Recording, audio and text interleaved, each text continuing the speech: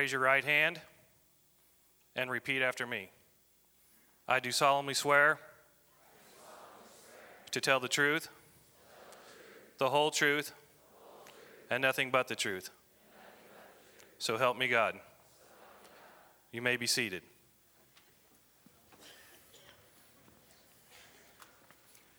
Good morning. I'm pleased that you can make it here today, because today is a very important day. You see, this hour is the very hour that could determine the rest of your existence. So with that being said, welcome to my courtroom. I'm not sure you know who I am. Your culture, how should I say this? Well, they've distorted my image. Not that I mind, however. I mean, the less serious that you take me, the better off it is for me. When I was first created, I was known as Lucifer, the son of the morning, the covering cherubim. At least, that was until that egomaniac of a creator decided that I was a little too ambitious. Why? Because he knew that I was just as capable of becoming a god, just like he was. So he kicks me out. Well, fine. He creates a place for me that you call hell. So now I get to roam this world and make sure that every one of you are pointed out for who you really are, because you're not better than I am. I'm going to get what's rightfully mine and take you with me. Not that I want you. I mean, don't get me wrong. I can't stand you. I can't even stand to look at you. Why? Because he created you in his image. So every time I look at you, I see him in you, and in you, and you. All I see is him. And it drives me crazy, because none of you have followed what he said. Do you hear me? Are you listening to me? Here they are. And they don't do what you say. None of them. I'll prove it. I got an idea. Let's have a little fun. How about we play a game? A game I like to call show and tell. Only this time, I'll show who you are and I'll tell what you've done. Who should we get first? Yeah. How about Roberta? Roberta Skaggs, I know you're here today. That's an easy one. Where are you at, Roberta? Roberta. How you doing today? Can you stand up so the folks can see you? Come on, Roberta. Go ahead. Stand up. We all know who you are. Roberta, did you have a nice time this morning getting ready for church? Yes. You didn't lose your temper this morning, did you, Roberta? I don't know what you're talking about. Of course not. I mean, your daughter's locked in the bathroom all morning, won't share. Your son's running around the room, spilling his cereal. And your lazy husband's over there on the couch, not helping a bit. What an oaf! Roberta, and the whole time you're yelling at your kids and disrespecting your husband and calling out his name, did you really think he'd come? But I didn't mean Didn't you know he was already there, Roberta? Guess what? Roberta, one time and you're mine, you're one of mine now. That's all it takes. No! I haven't done anything these people haven't done! Thank you, Roberta. That's my point. I've done it too! That's all I have to do, is make sure every one of you know that you're mine. Because it only takes once. We're just getting started. Who wants to be next? Alan. Alan Andrews, you're next. Where you at, Alan?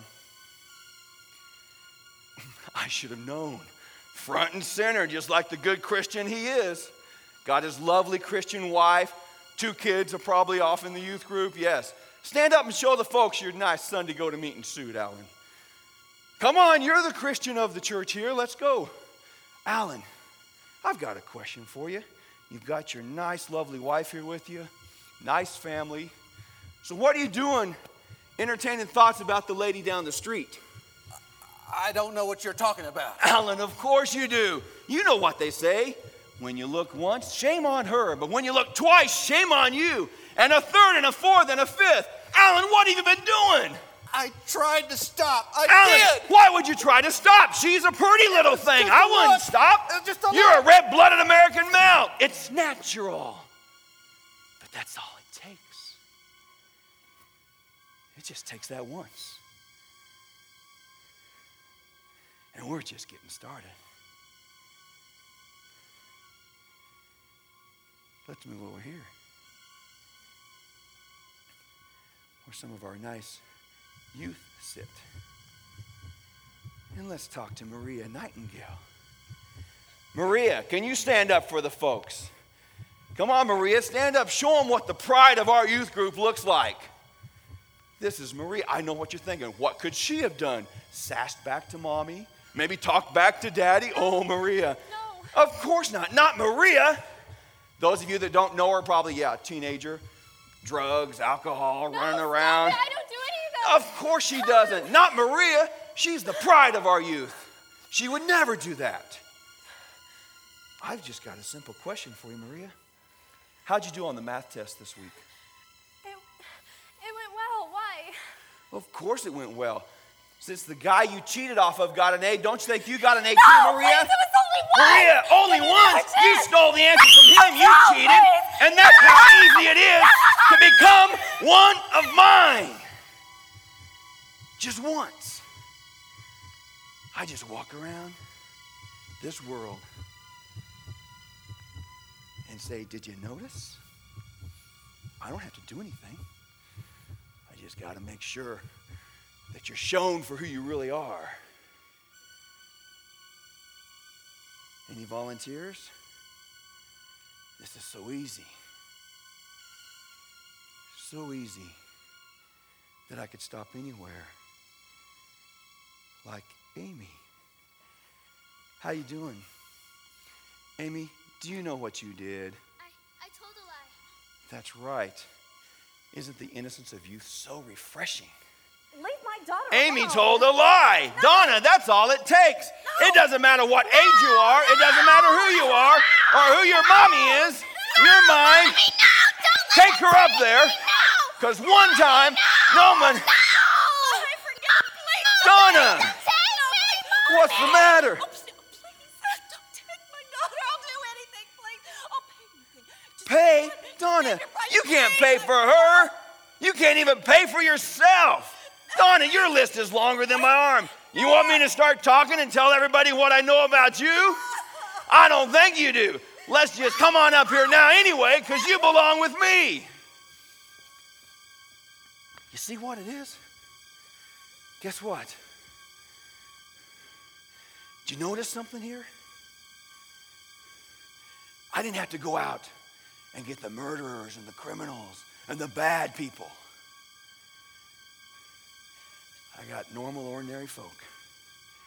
But just understand this one thing. All it takes is one wrong word, one wrong thought, one wrong action. And it doesn't matter how young or how old you are, one time, and you are mine forever. Now, who do we want to get next? Come on. I don't see any volunteers jumping up at the... What? No, not that. Don't do it. No.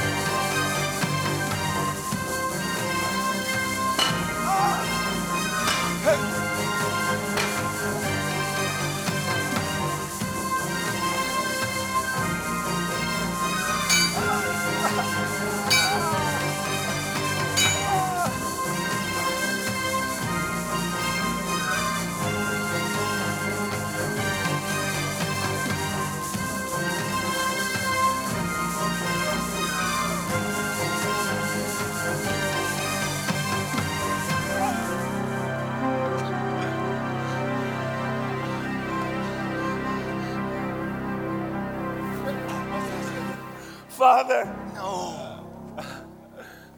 forgive them. No.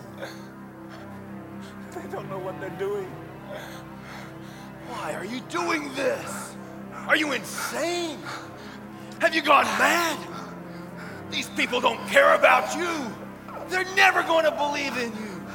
Come down. Come off of there. Save yourself. Remember what I told you.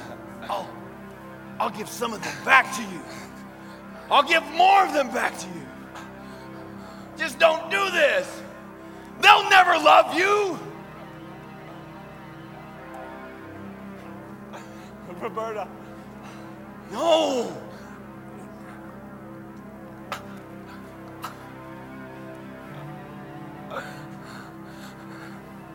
Alan, Let them go.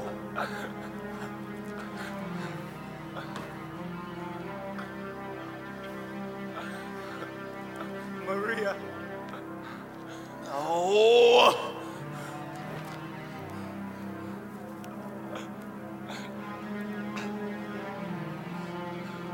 Donna, Why? Save yourself.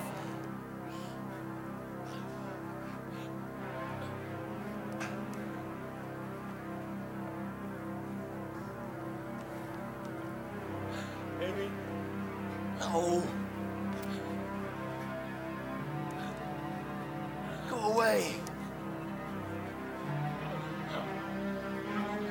They'll never believe in you. I know you each. And I love you all. My life for yours. No. These fools, they're the ones that are killing you. No. No one takes my life.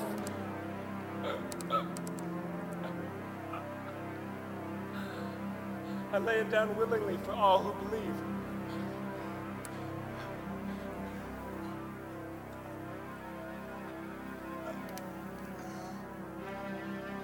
My God!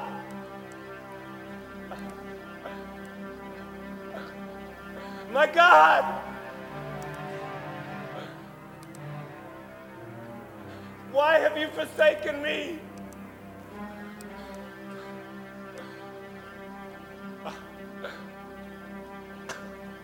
Father,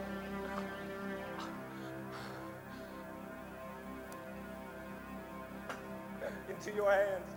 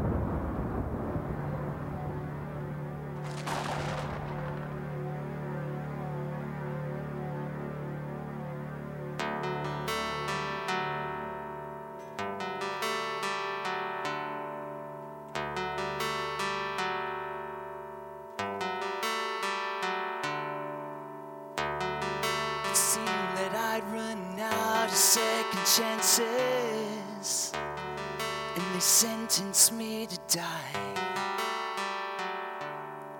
And I was just like a dead man walking. I was running out of time. 'Cause you came to me and opened my eyes. And you gave to me a brand new life.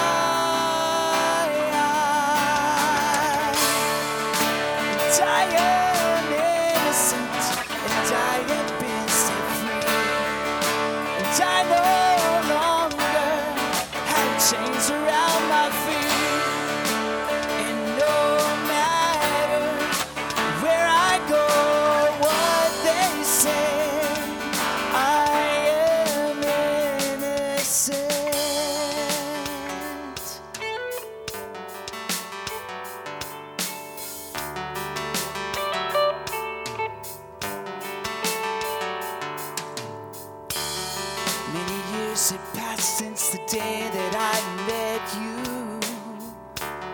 but your words are still the same. And every time I find myself with joy or sadness, I am calling out your name. 'Cause you came to me and opened my eyes. You gave to me a brand new life.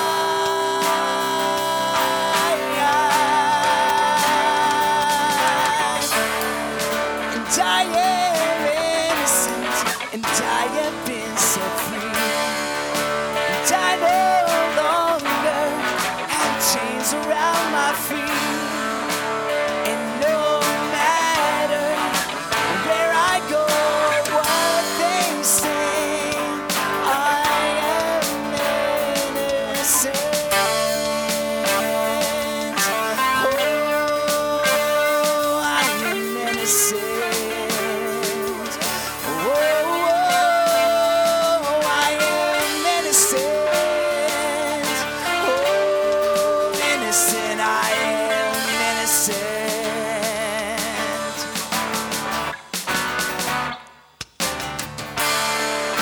And I am innocent, and I have been set free. And I no longer have chains around my feet. And no matter where I go or what they say, I am innocent. And I have been set free. And I no longer have chains around my feet. And no matter where I go or what they say, I am innocent.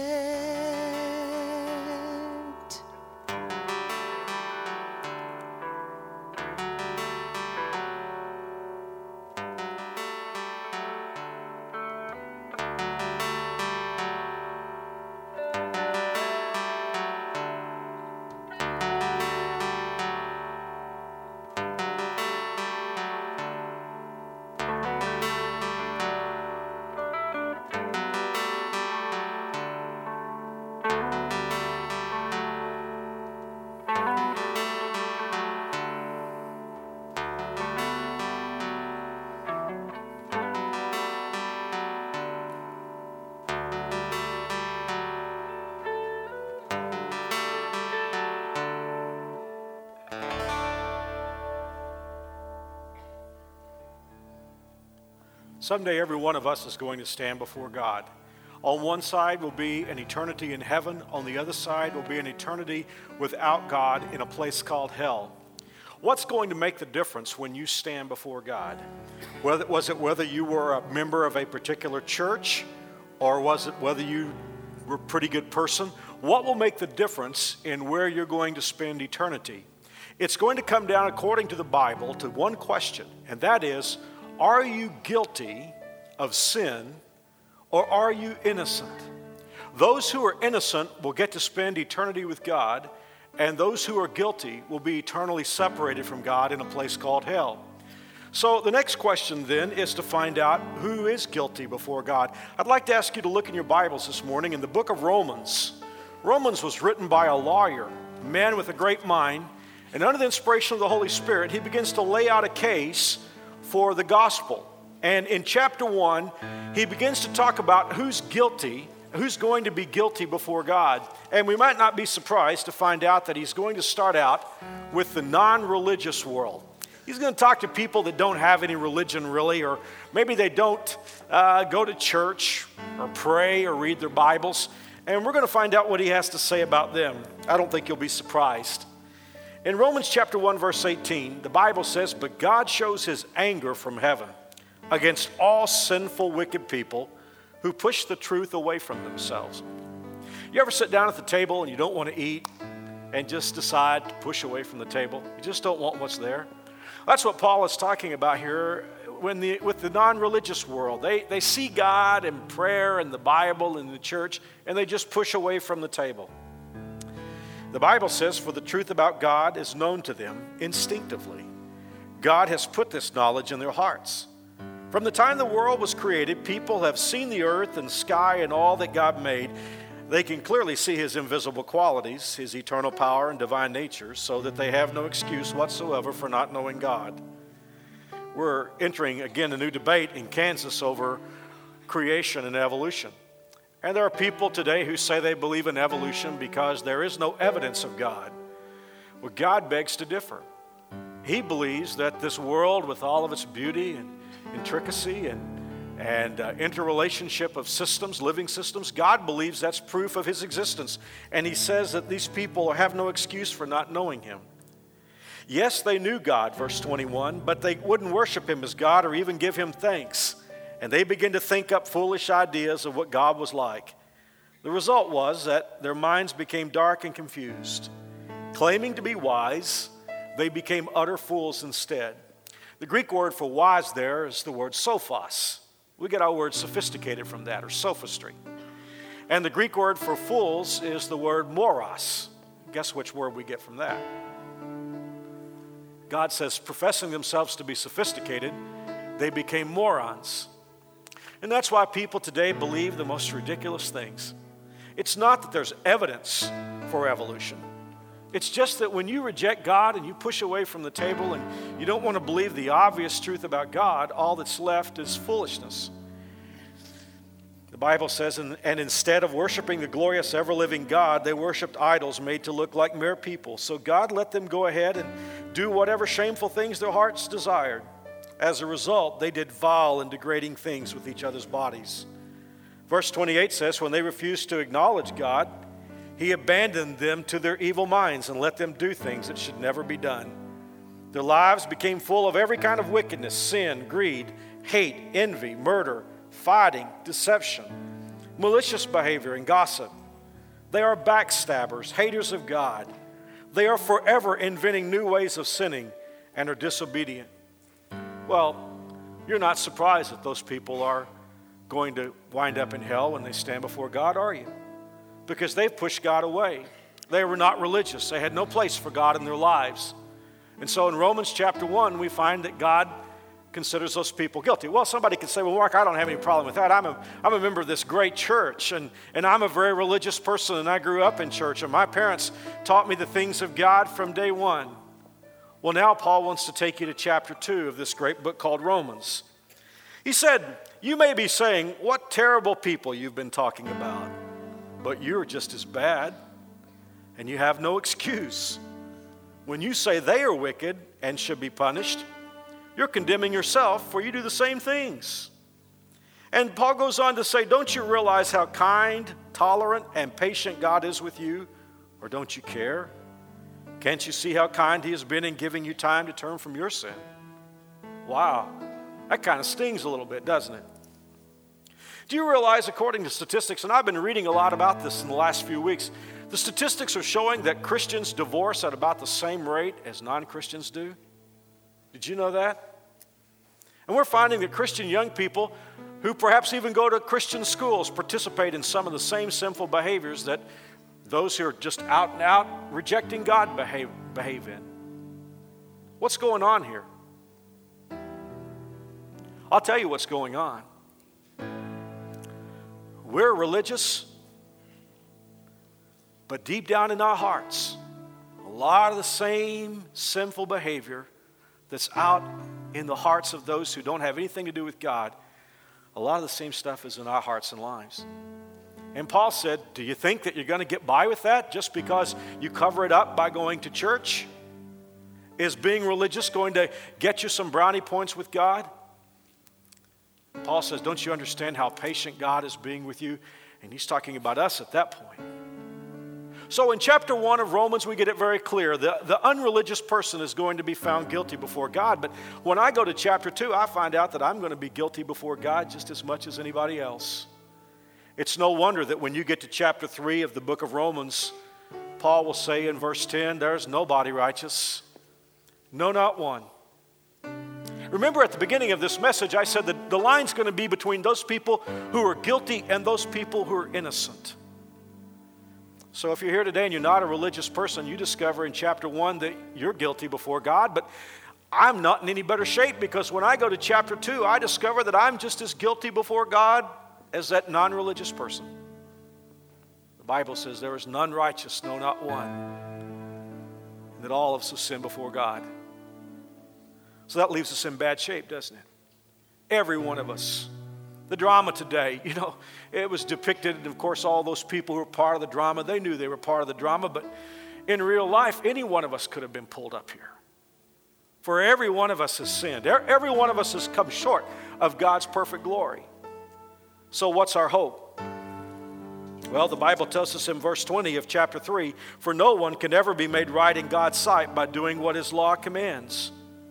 For the more we know God's law, the clearer it becomes that we aren't obeying it. When somebody says, I know the idea, if I'm guilty before God, I'll just start going to church and I'll turn over a new leaf and I'll start obeying God. But friend, that won't get you into heaven, because A, what will you do about your sins in the past? And B, the closer you get to God's law, the more you discover that you break God's law. I know you guys will understand this. You shave in the morning and you think you've gotten everything up, and you get into your automobile and you drive out in the sunlight and you glance in the rearview mirror and you find all these spots that you've missed because that light coming from the sun reveals things that the light in your bathroom didn't catch. We know we're guilty before God before we start reading the Bible and listening to sermons. But when we get closer to God, we just find out how much more guilty we are of things that we didn't even know about. So what do we do then? Well, the first thing we understand is that we're hopeless based on keeping the law. You can't go to heaven by being a Baptist or by being a Catholic. You can't go to heaven by joining this church. You can't go to heaven by being baptized. Listen, you could get every one of my sermon CDs through the last 20 years and listen to them and memorize them, but that wouldn't take you to heaven. Even if you were to memorize the whole Bible, that wouldn't get you into heaven. Listen to what Paul writes in Romans chapter 3. But now God has shown us a different way of being right in his sight. Not by obeying the law, but by the way promised in the scriptures long ago. We are made right in God's sight when we trust in Jesus Christ to take away our sins. And we all can be saved in the same way, no matter who we are or what we have done. For all have sinned and fall short of God's glorious standard. Yet now God in his gracious kindness declares us not guilty. He has done this through Christ Jesus, who has freed us by taking away our sins. For God sent Jesus to take the punishment for our sins and to satisfy God's anger against us. We are made right with God when we believe that Jesus shed his blood, sacrificing his life for us. See, that's the way that you can become righteous, is through what Jesus Christ has done for you on the cross. You can't be righteous within your own self, but Jesus Christ has the ability to make you righteous. Did you hear that 3 times in the book of Romans? The Bible said we are made righteous. We are made innocent through what Christ did for us on the cross. You say, Mark, is that like being acquitted? Watching court cases has become entertainment for Americans. And just this week, there was a high-profile court case of an actor who was accused of killing his wife, and he came back acquitted. So is that what we're talking about here? Are we talking about God acquitting us? Hey, let's be real for a moment. Some of the people that get acquitted, even though they may not have to pay the penalty in this life, don't we have suspicions that they probably are guilty anyway? Does O.J. Simpson ring a bell? He got acquitted, but he probably is guilty before God. So is that what God is talking about here? I mean, we have sinned against God, but is it just God acquitting us, voting to make us not guilty? God could never do that, because God's not working here with reasonable doubt. God knows what every one of us has done. So we're not talking about acquittal here. We're talking about something far different. Let me propose a principle to you. Suppose for a moment that there was someone here who was guilty of a crime and the law said he had to go to prison for 3 years. Let us suppose that he has to stay in prison for every day of those 3 years. When he walks out of prison, though, can law do anything with him anymore for those crimes that he committed? No, because the price has been paid. He has satisfied the requirement of the law. What I want all of us to understand today is that when Jesus Christ died on the cross, his life paid the price for all the sins that you and I have ever committed. Jesus, as we know, was crucified. And the Romans had a practice for anyone who was crucified. They would take a small piece of wood, a little placard, a little block of wood, and they would engrave on that wood the crime that that person was guilty of. So if a person was guilty of murder, murder would be written above his head. If he was guilty of assault, assault would be written up over his head and placed on the cross. If he was guilty of insurrection, that's what would be written on his placard. And anybody walking by that cross would know what that man was being crucified for. He was guilty of that crime. But after he died, they would take that piece of wood and pull it off the cross to symbolize that that crime had been paid for and there was no longer any debt. When your Lord and my Lord died on the cross, Pilate didn't know what to put over his head because he was not guilty of any sin. He was not guilty of any crime. And all Pilate could think to put on there was the accusation that he had made himself a king. And so Pilate put Jesus of Nazareth, King of the Jews. And many of you have seen depictions of Jesus hanging on the cross, and you'll see the Latin letters I-N-R-I. There's no J, so it would be Jesus of Nazareth, Rex, King of the Jews. But in God's sight, something far different was placed on Jesus' cross. We can read about it in Colossians chapter 2, verse 14, which is my life verse. I guess if you had to pin me down, if I couldn't have any of the other verses in the Bible, and I was left to just have one verse in the Bible, this would be the verse that I would choose. In Colossians chapter 2, verse 14, the Bible says he canceled the record that contained the charges against us. He took it and destroyed it by nailing it to Christ's cross. Do you understand what that means? Every sin I've ever committed from day one of my life, God the Father took that and nailed it to the Son of his cross, to the cross of his Son Jesus Christ. And when Jesus died, that was taken away. All that record that was against me, all my sins that were against me, they were taken away by the blood of Christ. And because I have yielded my heart to Christ and accepted him, I'm not just acquitted, I'm innocent. Because my sin has been paid for. Once that sign was taken off the cross, every sin I've ever committed or ever will commit was paid for by the blood of Jesus. And that's why on this Palm Sunday we celebrate that 2,000 years ago, the Son of God, the King of glory, lay down on a Roman cross and gave his life for you and me. Somebody could come in today and say, wow, Mark, this service is kind of edgy. I kind of like the touchy-feely kind of stuff, you know. Do you understand what it took to buy your soul? Do you understand what it took to wash your sins away? It took nothing short of the blood of Jesus Christ. And if you've never received him as your Lord and Savior, right now, you're still in your sins. You still have your sins upon you. But the price has been paid. You don't have to wait another moment. Right now, you can turn from your sin and turn to Christ and have him pay for your sins. You say, Mark, how do I do that? Listen, God is already waiting to hear from you. He wants to hear from you. You don't have to talk him into it. He loves you so much, he gave his son for you. And right now, wherever you are, you can reach out by faith and accept Jesus as your Lord and as your Savior. I'm preaching to some of you here today. You're not a religious person. And this is the first time you've understood what God has done for you through his son Jesus. I want to invite you to receive Jesus today. You don't have to be a religious person. All you have to do is believe in Jesus Christ. Believe that he's God's son. Believe that God sent him to die for you. Believe that he will change your life. On the other hand, I'm talking to some of you who've been on the role of Messiah for years. You got a long litany of religious things that you've done, but really when it gets right down to it, you've never committed your life to Christ. I want to give you an opportunity to do that today. Would you bow your heads with me, please, with every head bowed and every eye closed? I want us to have a moment for prayer.